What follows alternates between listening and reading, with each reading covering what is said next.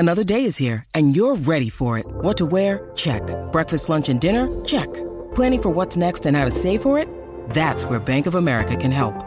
For your financial to-dos, Bank of America has experts ready to help get you closer to your goals.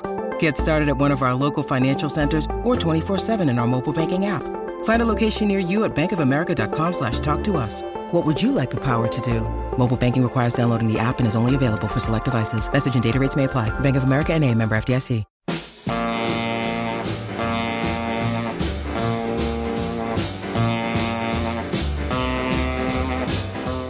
Welcome to Let It Roll, the podcast about how and why popular music happens, hosted by Nate Wilcox. Follow the Let It Roll podcast on Twitter at Let It Rollcast, and check out our website at letitrollpodcast.com. Let It Roll is a Pantheon podcast, and you can listen to more great podcasts at www.pantheonpodcasts.com. Nate uses AKG microphones and headphones. Today, Nate welcomes Dave Thompson back to discuss his book, Truth, Rod Stewart, Ron Wood, and the Jeff Beck Group, the birth of heavy music, and how a group that was barely a band perfected the hard rock album in spite of themselves. Pop in those earbuds and enjoy.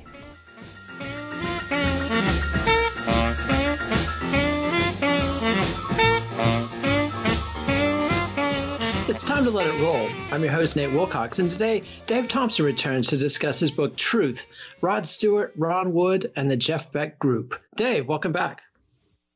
Hi, thanks for asking me back.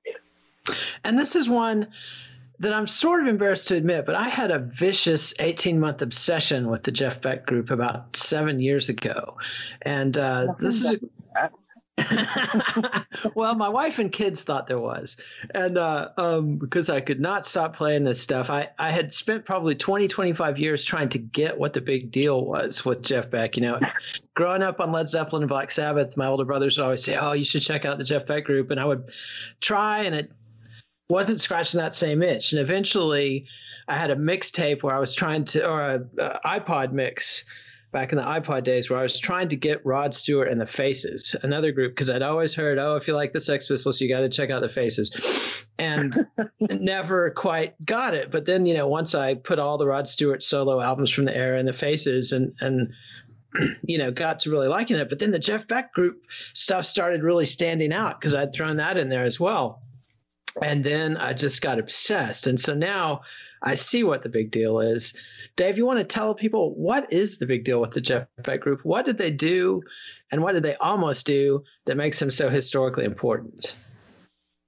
I think the first thing to say about the Jeff Beck Group is there were several different lineups, so you have to be very careful. When I first wanted to hear them, I liked the Yardbirds as a kid. And at some point, I thought, oh, Jeff Beck's solo albums. And the first one I got was Rough and Ready, which came out in 71, 72. And it was horrible. And then, you know, I think I got Beckola, and I didn't particularly like that. And then I found a copy of Truth very cheap. And it's like, okay, well, he does Shapes of Things, so there's going to be one good song on it. And absolutely adored it. It made me sort of check out, you know, those other Beck Group albums. Still didn't like them, still don't like them. Then Jeff Beck went on to his jazz kick, and that was completely beyond me. I don't think I really liked Jeff Beck again until the albums in the early 2000s. But for that one moment of truth, which was Beck, Rod Stewart, Ronnie Wood, that album, it's funny, you know, you said you liked Zeppelin, but you didn't like the Beck Group. I think without the Beck Group album, Zeppelin would have sounded very different. At a minimum. Yeah, at a minimum. A lot of people would have said. It was one of those albums, you always hear about the album that, you know, nobody liked when it came out, but, you know, it influenced everybody, like the Stooges or the Velvet Underground. And Truth is almost like that. The people who liked it loved it, which tended to be musicians, I think. And the public was, oh, it doesn't sound like Hi Ho Silver Lining, which was his big hit the previous year, and just rejected it. in Britain, but in the States, it was a big album immediately, and they had a big impact at the Fillmore East when they made their American debut as well. Yeah, but I mean, it charted in Britain as well, I think, but it's when you actually look at its legacy, its legacy was very, very, it was a lot smaller than it should have been. People should have been raving about that first Beck Group album, or still raving about it when the first Zeppelin album came out. Yeah, and Zeppelin was slagged for being an imitator of the Jeff Beck Group at the time, which is kind of hard to hear growing up on Led Zeppelin and hearing those big rhythm guitars and the big Black Sabbath rhythm guitars. That's the thing that Jeff Beck Group doesn't really have. But Truth in particular perfected the heavy metal album format. I mean, it's got your blues rockers, it's got some classically influenced heavy rockers, it's got the classical acoustic guitar break, it's got what you would call now power ballads. It's got a virtuosic lead singer, which is something he'd never had, that you didn't see with the Kinks or the Yardbirds or the Stones or even the Who. And this combination of the virtuoso lead guitar player and virtuoso lead singer, that's the formula. That's a big part of the ingredients of heavy metal. Another thing to me, preparing for this show and going back to Jeff Beck after not really listening to it for a couple of years, at first I was like, oh, that's not really metal because it does have the classical influence. And then it just hit me off over the head. Well, Beck's Bolero is this massive, it's a ripoff of Ravel. I mean, it's a classic, that is as classically influenced as it can get. It's also the heaviest track on the album. And when you think of who played second guitar on that track, it was Jimmy Page. Exactly. And Keith Moon on drums. Yeah, and Keith Moon on drums. And let's go ahead and hear a little snippet of Beck's Bolero.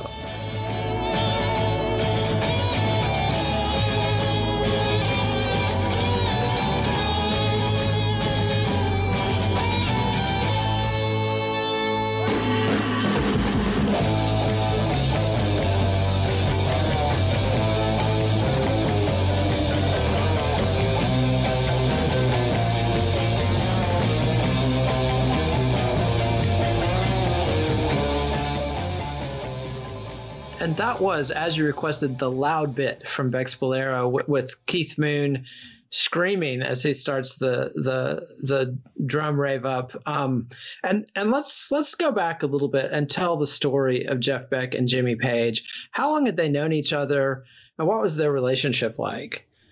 They were really good friends. They'd known each other since they were teenagers. Grew up in the same area. Hung out together all the time, both joined, Beck joined little local groups, Page moved into sessions. But when Eric Clapton left the Yardbirds, they immediately went to Page and said, will you join? He said, no, but my mate might. So Yardbirds management went down to see Beck playing with a group called the Tridents and basically kidnapped him.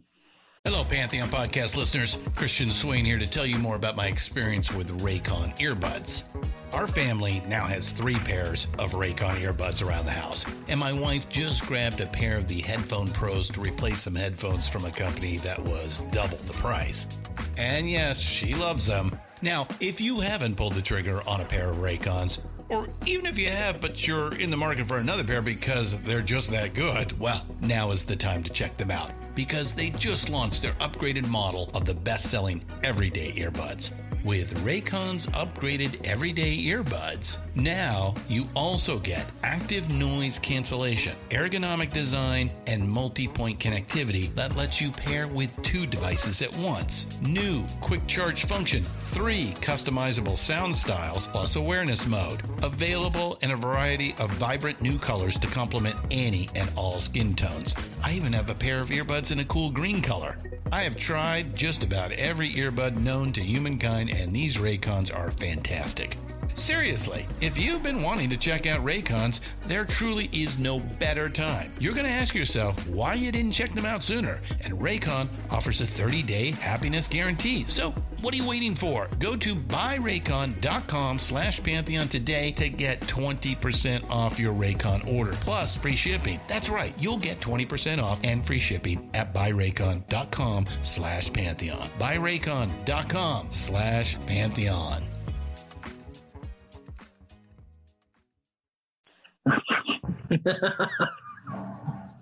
And when Paul Samuel Smith, the bass player, left the Yardbirds, they needed a new bassist, and Beck was like, "Let's ask Jimmy." So Jimmy Page came in as bass player for a brief period, and then goes to lead guitar, and you sort of glided over. And just for those who don't know the history of the Yardbirds, with Jeff Beck, they had a string of epic hit singles, and his lead guitar playing was absolutely, he was definitely at the top of the pack from like mid 65 through most all of 66 until Hendrix emerges. Jeff Beck is at the forefront of the British guitar rock revolution. And I think what's interesting is Beck was one of the few guitarists who didn't change their style dramatically when Hendrix appeared. Because you look at people like Pete Townsend and Eric Clapton, and I think Page to an extent, they all became more flamboyant, more more flamboyant. And, Eric Clapton grew his embarrassing frizzy hair. Beck just carried on, I did a book with Jim McCarty, who was the Yardbirds drummer, a few years ago. And, he makes the point that Beck always looked like he turned up at a gig or a rehearsal or a recording session looking like he'd spent the day under one of his cars, like messing around with grease pumps. And he probably had. He probably had.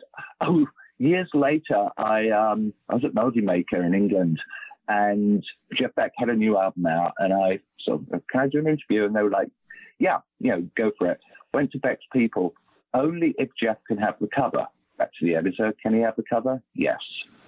Back to them, "Yep, he's got the cover." Jeff doesn't want to be on the cover. It has to be a picture of one of his cars. End of interview. And I asked Beck about it, like, I must have been 20 years later. So what was that all about? He said, "Yeah, I went through a phase." And he went through a lot of phases, and that kind of perversity is a hallmark of his career. Like with the Yardbirds, he was the new boy, although he was the star at the same time. But they, Keith Relf and Paul Samuel Smith and Jim McCarty really had a lock on that band. They picked the material. Giorgio Gomelski, their manager producer, was very involved, and he would give Beck plenty of space to shine on the solos. But Beck acted out by being sick and missing tons of tour dates. And by the time Jimmy Page comes in and segues to the lead guitar, and for a brief moment they have a dual lead guitar attack, and the two of them have mapped out what Duane Allman and Dickie Betts are going to do in the Allman Brothers 5-6 years later with harmony, dual guitar parts, and dueling solos, and all kinds of things. But they never get around to doing it because Beck just opts out of the tour. They get booked on one of these terrible Dick Clark all-star tours of America, and Beck just decides to spend the time in Hollywood with his girlfriend instead. And, the band cans him. And that's when each of the Yardbirds under new management, Simon Napier Bell, is recording solo stuff. Keith Relf had done a solo single, and Jeff Beck gets his opportunity. He puts together this super group. He's got himself, Jimmy Page, he's got John Paul Jones on bass, and Keith Moon from The Who on drums, and Nicky Hopkins, the ultimate session pianist of the day, who's heard on all the Who and Kink tracks, puts together this group that they're jokingly calling Led Zeppelin. That's the Keith Moon joke. Yeah, because it's going to go over like a Led Zeppelin. And does this one song, doesn't do anything with it at the time. They talk about, Keith Moon's threatening to quit The Who, even talks about getting John Entwistle to come with him. And they're reaching out to singers. They try to get Steve Marriott of the Small Faces. Don Arden, the manager, sends back word, if you make a move like that, you'll lose all your fingers.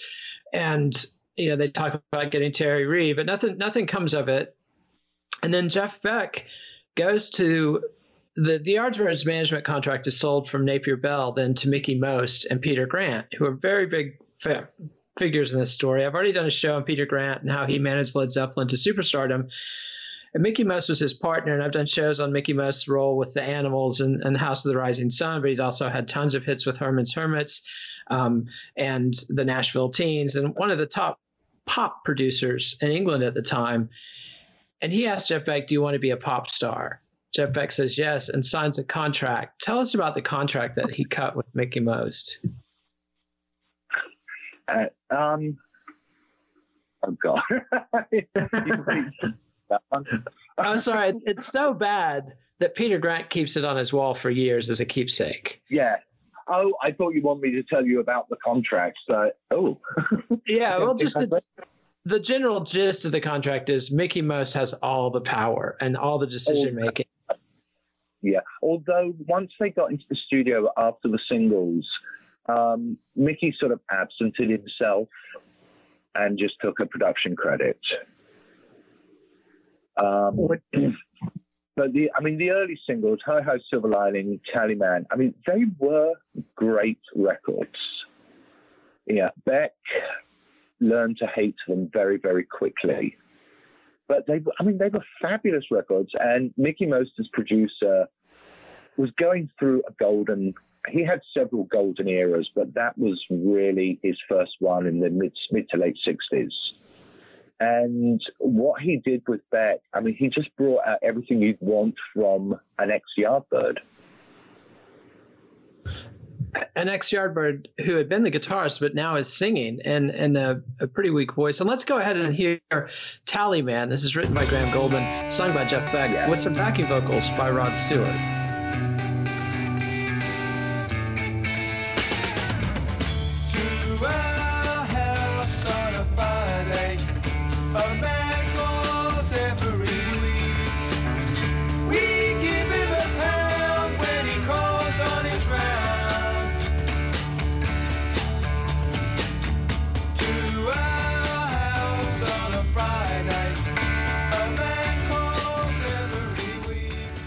And that's Graham Goldman's Tallyman, as performed by Jeff Beck, and not the Jeff Beck group, but just Jeff Beck as a solo artist.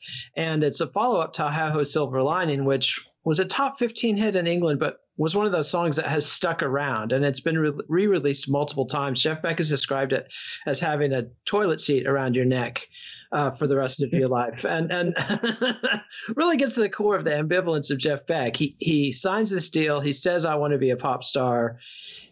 And, the price of being a pop star is letting Mickey Most pick your material and how it's going to be recorded. Beck had already met up with Rod Stewart and had this vision for the Jeff Beck group. But instead of following that vision, he's executing Mickey Most's plan to be a pop star, which works out okay for the first year. Hi Ho Silver Lining's a big hit. Tallyman, less so. The third single, instrumental cover of Love is Blue, the French music anthem, total flop. And by that point, Beck's really, really straining at the bridle. And they spend a year. In England, nobody really cares about Rod Stewart and Jeff Beck in 1967 when they put the group together and hit the road. No, and Beck, in a way, he had great ideas without looking at the how to execute them. His first vision for the Jeff Beck group, it was him and Rod. Then Jet Harris from the Shadows, who had been sort of a huge star, but sort of drifted away and had a reputation for being very, very moody. And Viv Prince from the Pretty Things, who was basically sacked because he was completely out of control. And Beck thought that this would be a good group. He looked, when I asked him about it, he looked back and, what was I thinking? Fifth Prince. But, they tried. He wanted a Keith Moon drummer, and Viv Prince was the closest. And if it had worked, it would have been sensational. But, in the end, they got Ronnie Wood and a revolving door of drummers. And they still managed to make a great album. And if you listen to any of the live tapes, the quality is pretty horrible. But it shines through just what a great sounding band it was. And Beck was playing guitar like he'd never had the chance in the Yardbirds. He really let rip because he was in charge this time, didn't have the others saying, "Oh, no." Rod, I think, Rod was terrified for the first gig and spent most of it hiding behind the speakers. But he became the sort of Rod Stewart that we loved in the early Faces. Just very ebullient, just leaping around and singing his heart out. And you can't go wrong with Ronnie Wood on bass. No, definitely not. Just a ferocious bass player. And both Stewart and Wood had been very active on the scene, although neither had scored a big hit. Run through Stewart's CV before Jeff Beck. Stewart made a few solo singles that didn't really go anywhere. He was rumored to have played harmonica on My Boy Lollipop by Millie, but it turned out it was someone else from the band that he just left who did it. Then he was in a group called Steam Packet with Long John Baldry, who is another of those giants of the British blues scene. Brian Auger of Oblivion Express renown, and Julie Driscoll.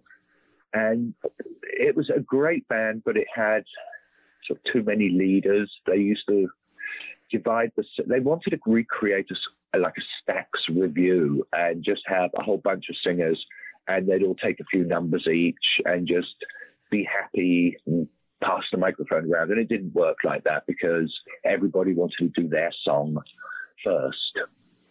And the group really fell apart and the recordings of them tend to be live and radio shows. And you can see the potential, but they never really hit it. And then after that, he was in a band with, the guy who went on to form Peter Green. Barden. Yep. No, Peter Barden's and Peter Green and, was it Beryl Marsden? Yes, she was around at least. Yeah, called Shotgun Express, which, again, good idea for a band, but went nowhere. And then he was rescued by Jeff.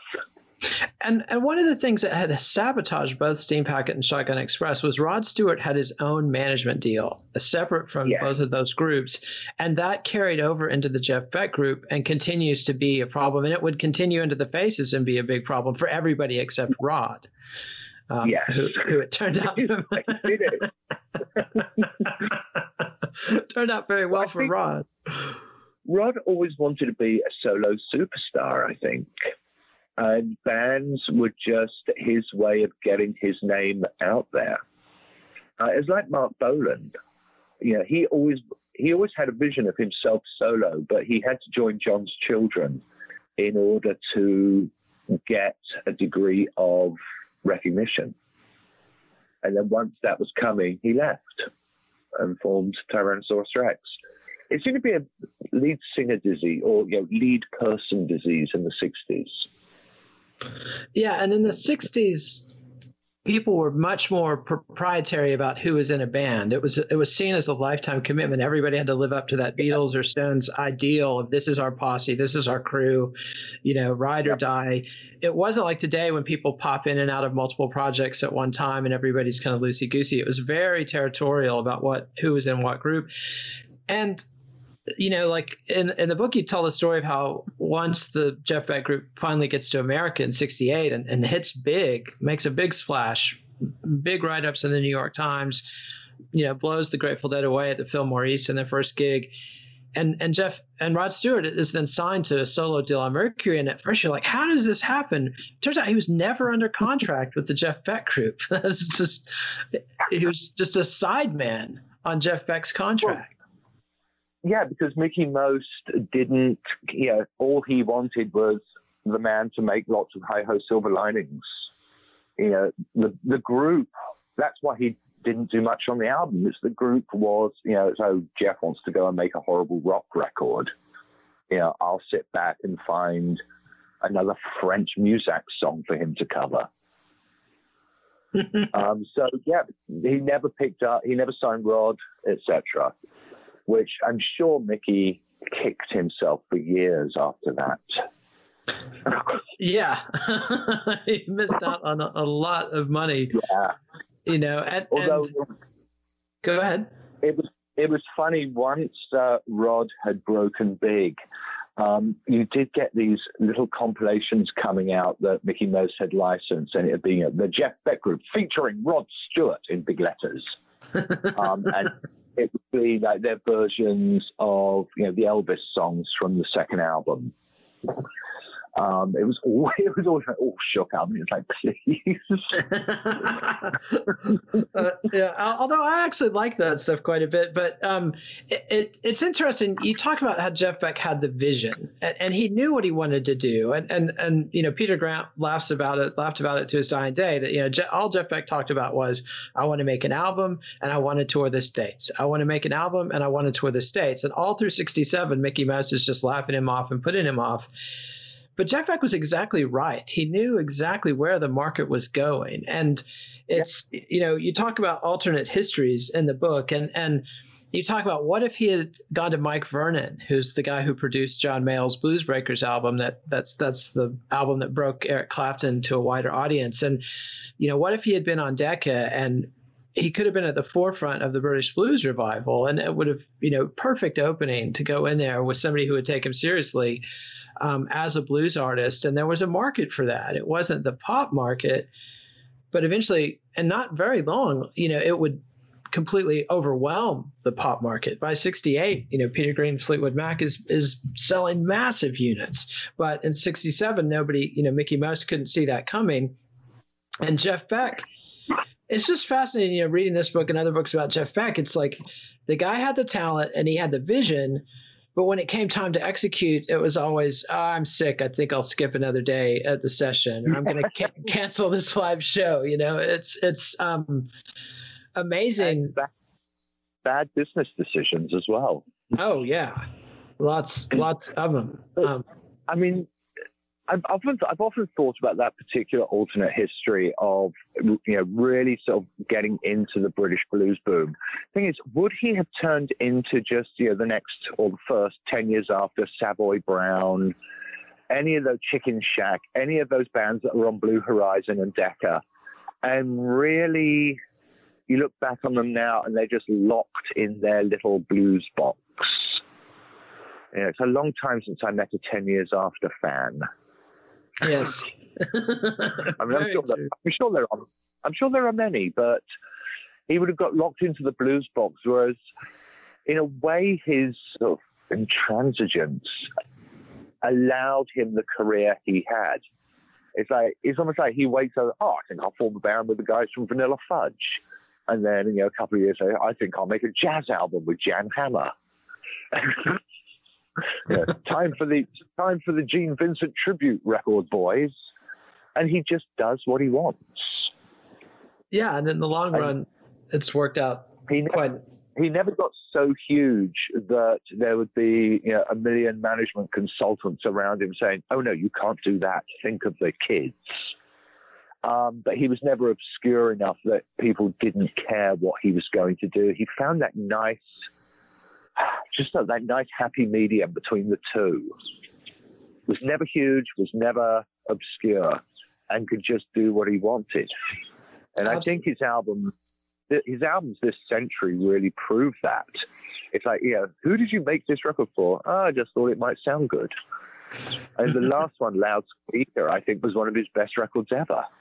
Yeah, he's definitely having a renaissance. Let's take a quick break and hear from our sponsors and come back and talk about the peak and the fall of the original Jeff Beck.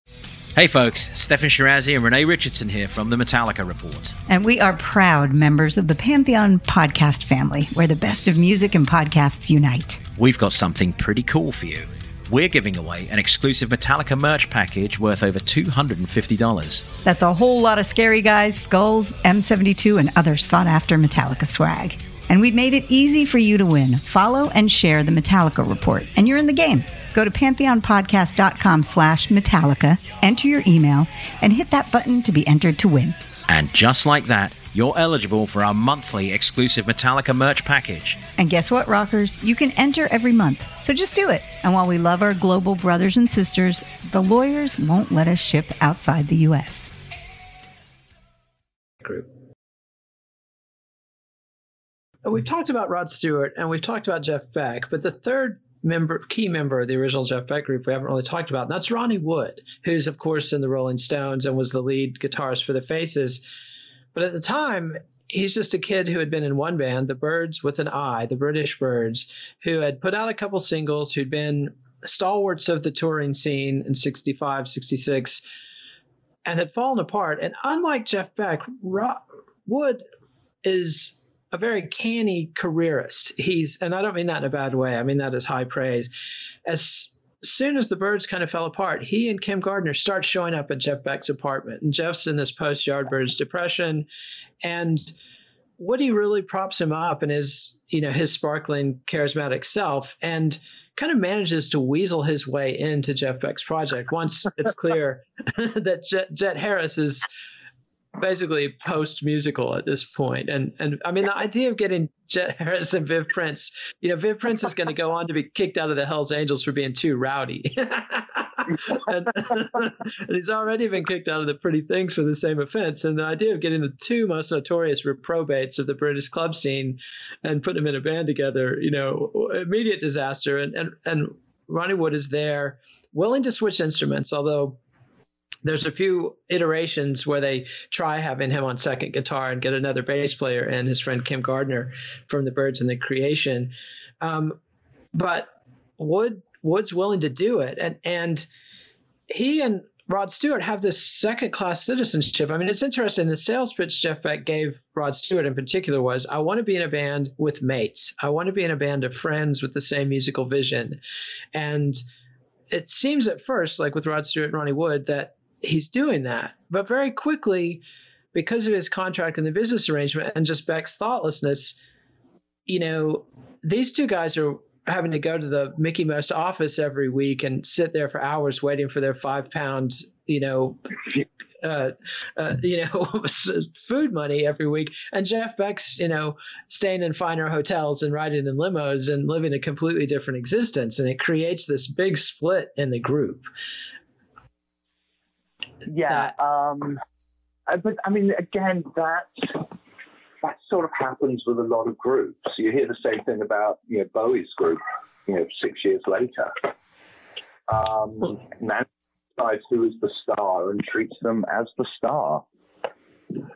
And, if you are the star, you're not really going, well, I want to hang out with my mates, or do I want this big stretch limo with its own bar and a television? Yeah. And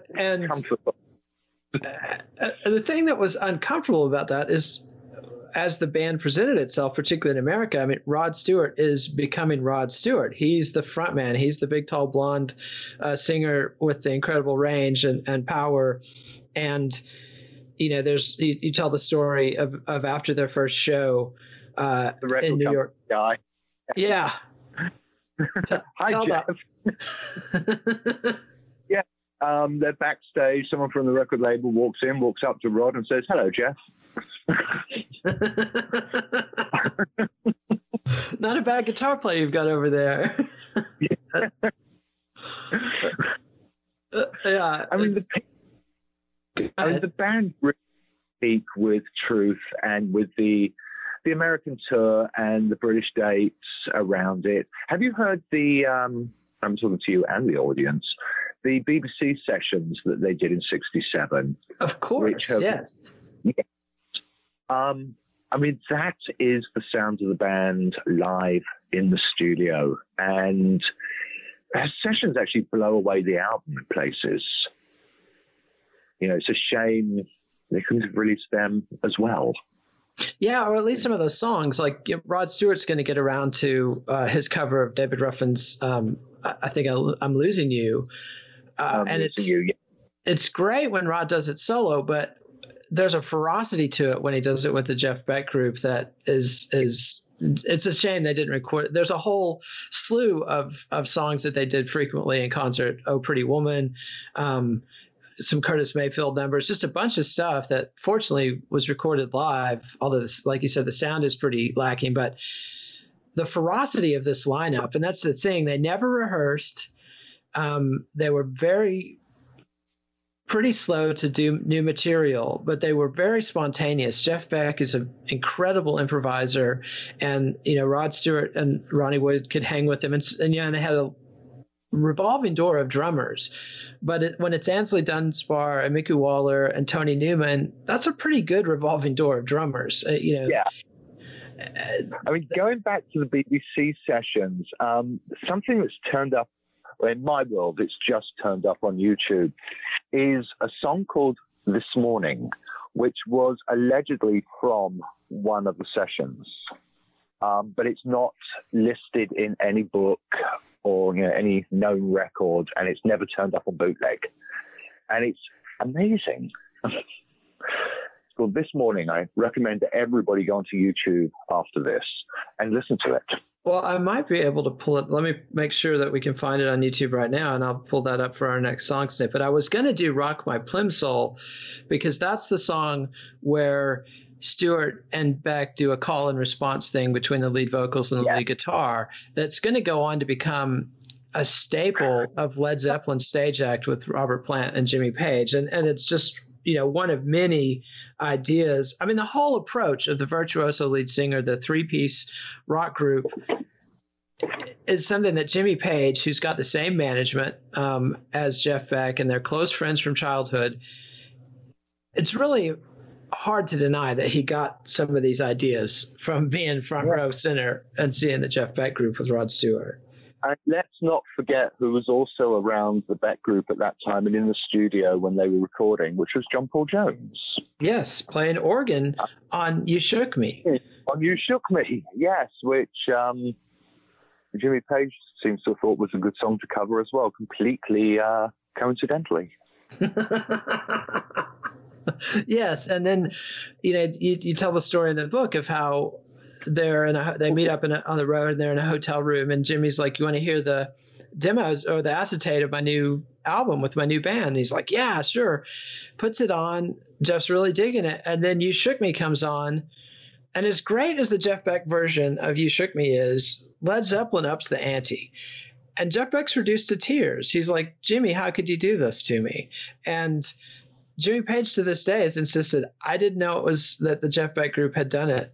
I didn't know." And that's kind of believable, but John Paul Jones knew because he played on both versions. Yeah. Peter Grant knew because he'd been involved in the production of both albums. So some incredible thoughtfulness. I mean, you also have to wonder why they were really good friends. Why didn't Jimmy play his really good friend's new album? I'm sure he had a copy. Yeah. or did he leave the room every time You Shook Me came on because the kettle was boiling or someone was at the door, and he just never got to hear that one song? That always struck me as a really weak excuse. Absolutely. And I couldn't find the song that you were talking about, but let's hear Rock My Plimsoll and hear that call and response, and then we'll go back and finish talking about Jeff Beck, Led Zeppelin, and the collapse of the Jeff Beck group. Rockin' me, baby. Rock me, honey. Rockin' me, baby. Oh, I don't mind which way that you come on, honey. Keep on. Rockin' me, baby. Rockin' me, baby. And that was the Jeff Beck group with Rod Stewart doing Rock My Plimsoll, which perfects this call and response thing that's a huge hit with American audiences, and is going to go on to be a staple of the Led Zeppelin live act. And yeah, I mean, I've known musicians and knowing how they listen to music, they tend to be obsessive and get into what they're into and ignore things that people hand them to them. So I can sort of believe Jimmy Page was off in whatever, musical world he was into, but it's just really hard to buy that story. They weren't friends, I would say fine. But the fact that they were good friends, and Jeff certainly wanted to hear Jimmy's new album. So did Jimmy never want to hear Jeff's? How odd. Yes, it begs a question, and when you listen to Truth, and if all you know about the group is that album, and you know about its future influence, and you listen to it, and it's this really well sequenced. There's not a strong songwriter in the group. The couple of originals are blatant steals from blues artists, Buddy Guy and some others should probably have filed suit at various points. And you've got a song by Tim Rose and Morning Dew, and you've got Rod Stewart's kind of odd cover of Old Man River. But at the time, that was a big hit. I mean, they were talking about releasing it as a single. That was the song that FM radio was playing.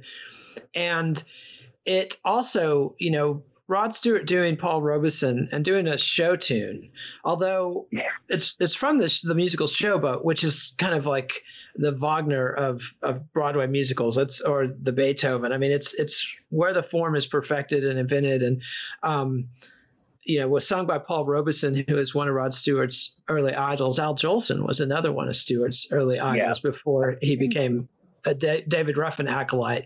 But it lets Rod do this near operatic style of singing, and it works. And it's just a great mix. You would never know that this is a group that is Nicky Hopkins, who was a member briefly in '68, said, it wasn't really like a band. It was just Jeff and Rod and Woody, if he was around, and whatever drummer they hadn't pissed off lately. And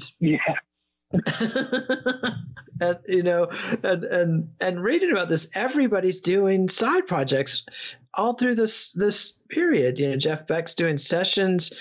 Ronnie Wood gets involved in a whole nother band for a period with The Creation and records on several singles. Rod Stewart records some singles with a solo single, Misunderstood, on the Impact label, and records with Peter Green again. How are they managing to? I mean, what was the deal that they were so loosely organized? I think Jeff wasn't paying attention. Management was effectively non-existent as a watchful force. And again, I mean, you look at the late 60s, a lot of musicians were going off and just doing things with their mates, making their own odd little records. Rod had management that obviously saw a future in him. Someone said, you want to make, Andrew Oldham would go up to Rod and say, do you want to make a single for my label? And Rod would be, well, I'm not doing anything, so yes. And there was nothing in the contract to stop him. So I think there was just that degree, it was opportunism for all of them to go off and do other things, which is good. In a way, it keeps a band healthy. They're not feeling tied to one another 24 hours a day. But I did just want to go back and say, you're talking about Old Man River and talking about Rod's performance. I think it's the arrangement that makes that performance as incredible as it is. The rolling timpani and the Keith howling Moon. guitar. Yeah, Keith Moon on timpani there. And go ahead. And it's just it's an old show tune, but they turn it into something else with the way they play it. Yeah, absolutely. It's a power ballad. I mean, it's a modern, it's the model for Aerosmith's Dream On and Guns N' Roses. And, so many groups would go on to explore. Jeff Beck calls Truth a blueprint, and it absolutely is. It's the blueprint for a perfect hard rock heavy metal album of the 70s, 80s, and 90s, there in 1968. And then we moved back to Rod's solo single. I mean, Little Misunderstood, great song, but it wasn't Jeff Beck group material. No. It was, Sweet Little, Mike Darbo wrote it, I think. Yeah, the same guy who wrote Handbags and Glad Rags. Yeah. So it was a great little pop single. He did some stuff with, P.P. Arnold as well at the time, I think. But that's the session when Mick Jagger and he got in a fight and they never cut anything. Yeah. Rod Stewart, Mick Jagger trying to produce Rod Stewart failed from the get-go. I think they also knew that the Beck group, and possibly because of management, possibly because Jeff, wasn't 100% engaged with it. I think everybody knew it wasn't going to last. And when you throw in the discontent about the traveling arrangements, watching Jeff speed off in his limo while they pile into the band with the roadies, and end up in a very cheap motel on the poor side of town, I think they all knew it was falling apart and started just looking towards whatever future they could grab. I mean, Ronnie Wood was sacked a few times from the band and then always called back because nobody was as good as him. So by the end, which was after another American tour, the group was falling apart, but I think Nicky Hopkins was the first to leave. Yeah, he other than the Purge, when they fired Mickey Waller and Ron Wood at one time, which Nicky Hopkins suggested, that was and Beck hated Hopkins to Hopkins' dying day. They'd been friends before that. Obviously, they admired each other's musicality. And in a lot of ways, Hopkins was a brilliant addition. I mean, here's a virtuoso who can go toe-to-toe with Jeff Beck, which is unheard of. And he's playing acoustic piano, which is a very unique sound for that period. It's very different from, say, what John Lord is doing on Hammond organ for Deep Purple or what John Paul Jones is doing on keyboards for Led Zeppelin around the same time. It's a lighter approach. And he plays on a couple tracks on Truth. He's on Beck's Bolero, obviously, and then he's all over the second album, Beckola, Cosa Nostra Beckola, which just doesn't work as well. And they were rushed into the studio to do that because they needed product for American tour.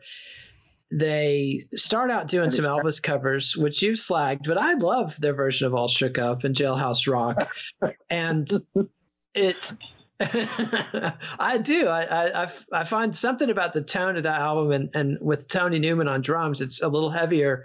Mickey Waller was the king of the blues shuffle, and so Truth has this kind of San Francisco psychedelic quality because of those blues shuffles and the wah-wah pedal, and Beckola does not. Beckola is very much a sort of half-assed reaction, sort of a panicked reaction to Led Zeppelin's first album. And let's hear a little bit of Jailhouse Rock. This is the solo from Jeff Beck on Jailhouse Rock, which is absolutely a preview of things that Eddie Van Halen and Randy Rhoads and others are going to be doing in 15 years later. This is the Jeff Beck group doing Jailhouse Rock.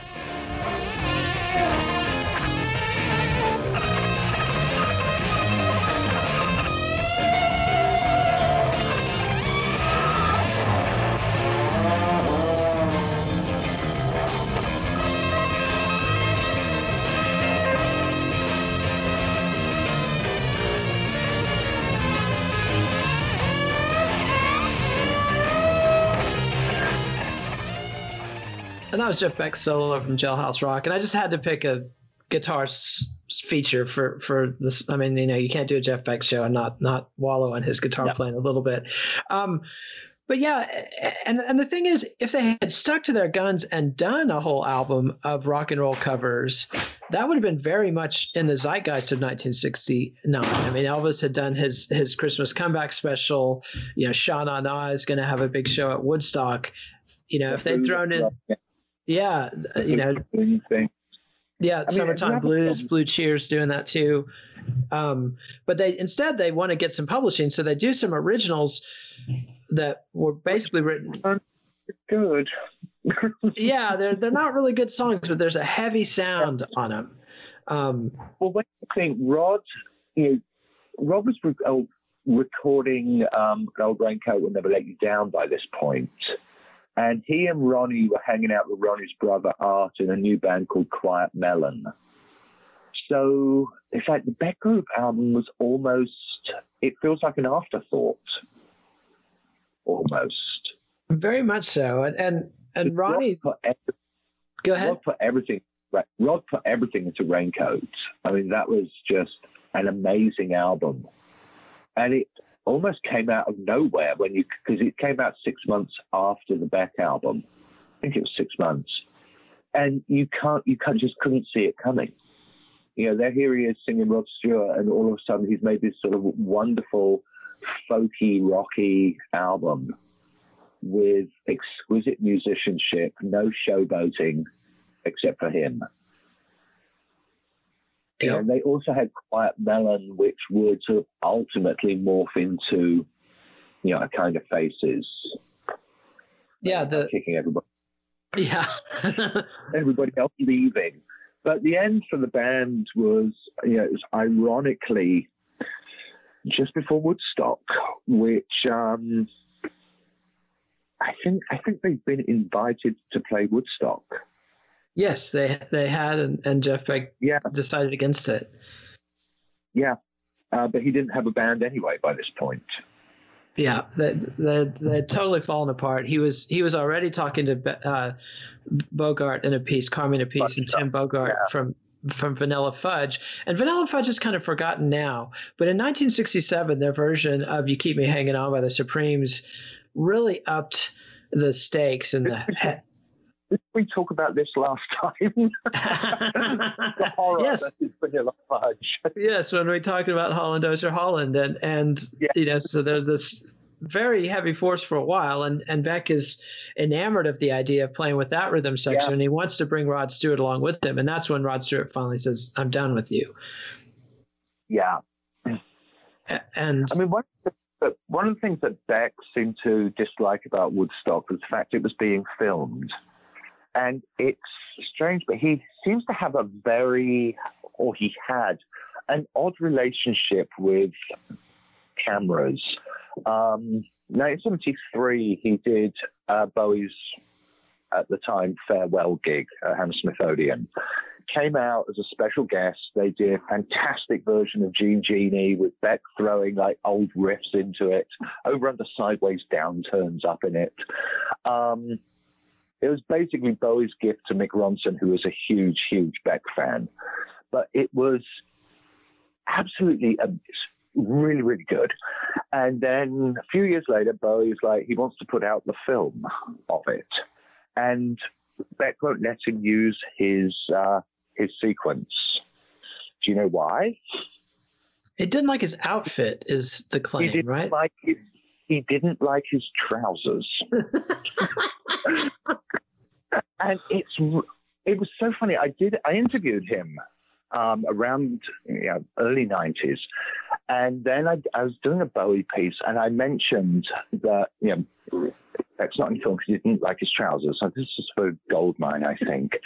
I got deluged by hate mail from people saying that's not the reason. Jeff would never say something like that. Jeff loves his trousers, and they virtually turned Jeff Beck into, that Donovan song, I love my shirt, I love my wardrobe, my shoes are really comfy. It's on, funnily enough, it's on the album that has his collaboration with the Jeff Beck Group on it. But it turned Jeff Beck into the embodiment of this Donovan song.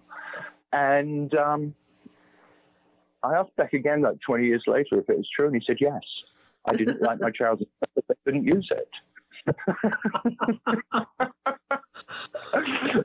think it's the best reason ever. Yeah, and that's such a huge film. I mean, it's the last Ziggy Stardust concert with the original Spiders from Mars, and it's Anna Baker shot it. Everyone looks good. The audience is great. I mean, it showed up on the ABC TV special, which circulates in those places where things like that circulate. really bad quality, but his trousers really don't look that bad. They're sort of standard 1973 flares. Yeah, nobody's going to look at that when you're seeing David Bowie in a blouse next to him. I mean, it's... No. You know. And, Mick Ryan dressed up as a Christmas tree and the rest of the band. Yeah, no one was even going to look at Beck's trousers, but... Yeah, and you get that sort of feeling with the decision not to play at Woodstock, but his argument was, I knew that the band was really falling apart at that point, and that I was afraid of being totally embarrassed. And that's the thing about the Jeff Beck group. Even, at their best moments, like when they have the triumph at the Fillmore East, they immediately then have some debacles I think it's at the Boston Tea Party right afterwards. It's a very mercurial band. Jeff Beck was always known for that. His performances were always uneven with the Yardbirds. The pressure of having to compete with Jimmy Page every night, because Jimmy Page is a machine and is always on, and Jeff Beck has to have that inspiration. And the band was the same way. Like Peter Grant said, I'd never seen a band that if they had a row before the show, that's when they would play the best. It's when they were all really hating each other that they were on fire. And that's just not sustainable. And so I could see where he didn't want to go and have a debacle at Woodstock. And like you mentioned, they also record almost a full album with Donovan, and they're on multiple sessions with Frank Zappa's GTOs, the Girls Together Outrageously, the groupie thing. And it's just sort of baffling from somebody who's studied popular music, and like so much talent, so much opportunity was missed, and it's like Jeff Beck. Go ahead. They made that one album which made it all worthwhile. Yes. I mean, I think Truth is one of the perfect albums. There's really nothing on there that I would change. Apart from the scratch in my copy of Greensleeves. Yeah, I've got a scratch at the beginning of Shapes of Things, but that similarly vexes me. But yeah, it's a perfect album. It's amazing that it's just one of those things that threaded the needle. It was only because the Yardbirds had broken up, and that was Mickey Most act that toured America and did albums. And so he had an opening for a band to tour America and do albums. And so that's the only reason he let Jeff Beck do it. And, it all came together. Unlike the second album where Jeff Beck is like, if we'd only spent 2 or 3 weeks thinking about material for that album, you just want to smack him in the head. Like, you had plenty of time to do that. Well, they had the rest of the set that they've never recorded. Yeah. It's plenty of material, but it's like you said, they wanted to get some publishing. So they give us things like Ice Pudding and Plinth and I guess if it had been those albums that had come out under a stupid name like the Purple Bullfrog, and it had just been top musicians jamming together, it would probably be a lot more legendary than it is. Yeah, I mean, it was sort of disowned by them. They never played any of the material live except for very different versions of Rice Pudding, the instrumental that on the album has this monstrous opening riff, but in the live versions, it's just kind of a random blues jam. But yeah, it's like if they had blown it up into a double album and done some of the Motown covers, some of the Curtis Mayfield covers, because that was a big part of the band that they never really captured. That's the one thing. Like if I was going to change Truth in any way, I would add their version of the Temptations. I Know I'm Losing You, because it's just so ferocious. Yeah. I would add it. I would add it on. Yeah, just as an addition. I must say, if you ever find the mono Truth, it's different. It's different and might be better.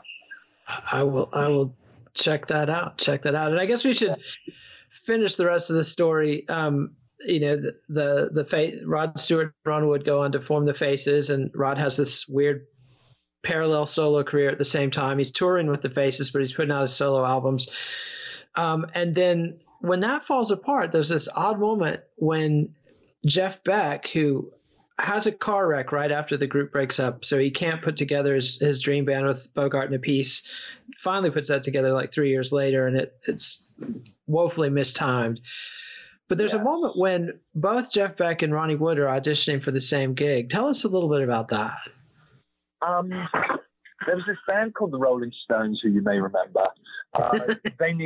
They needed a new guitarist, so they seem to have just held open rehearsals so at the studio in Munich.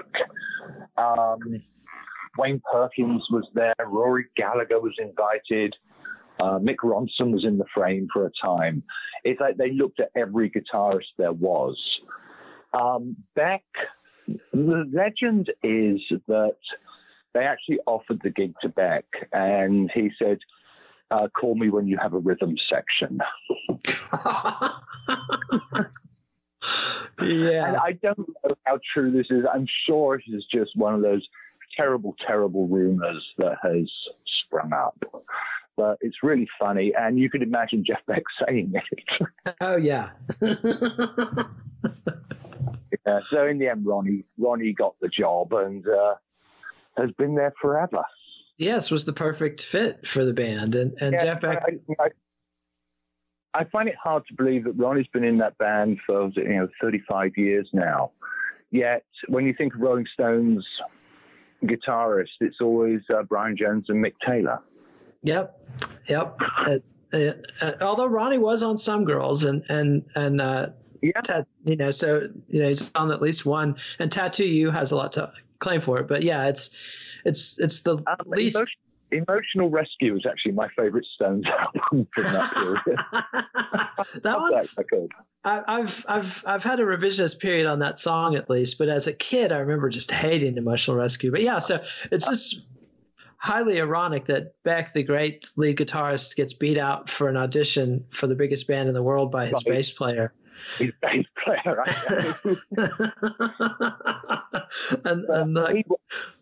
I can't imagine him having lasted. No. It would have been an album or two tops. And he would have got distracted by something shiny elsewhere, or something not shiny, actually. Yeah. I'll form another band with other people from Vanilla Fudge. Quite possibly. But he did find his Blow by Blow album produced by George Martin was a platinum seller, massive hit, not necessarily my cup of tea, but was in that jazz rock zeitgeist of the mid 70s and very lucrative and successful and a good fit for him. I mean, he fundamentally, if he couldn't be with Rod Stewart, didn't want to work with a different singer. And it's funny, you've got some quotes in the book, Rod Stewart saying, I've said so many terrible things about Beck. And the funny thing is they're all true. And then, you get Jeff Beck saying, once you've had Rod Stewart, you can never have anybody else. And it's not that one-sided. I mean, Jeff Beck in other places, we've had a love-hate relationship. He loves me, I hate him. But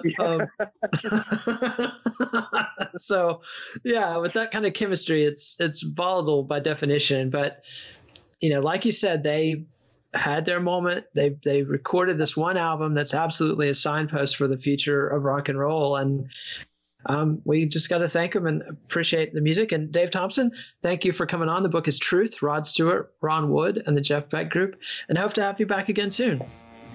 Yeah, thank you very much. Follow the Let It Roll podcast on Twitter at Let It Rollcast and check out our website at letitrollpodcast.com.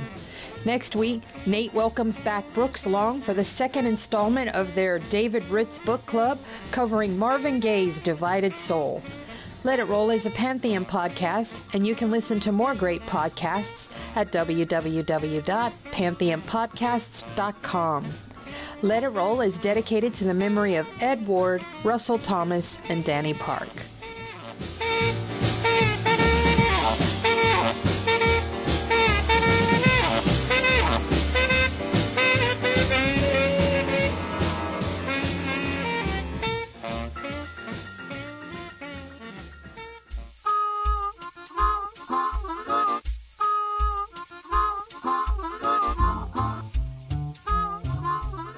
Truth, Rod Stewart, Ron Wood, and the Jeff Beck Group is published by Cherry Red Books. Please support our show by ordering via the Amazon referral link on our website, letitrollpodcast.com.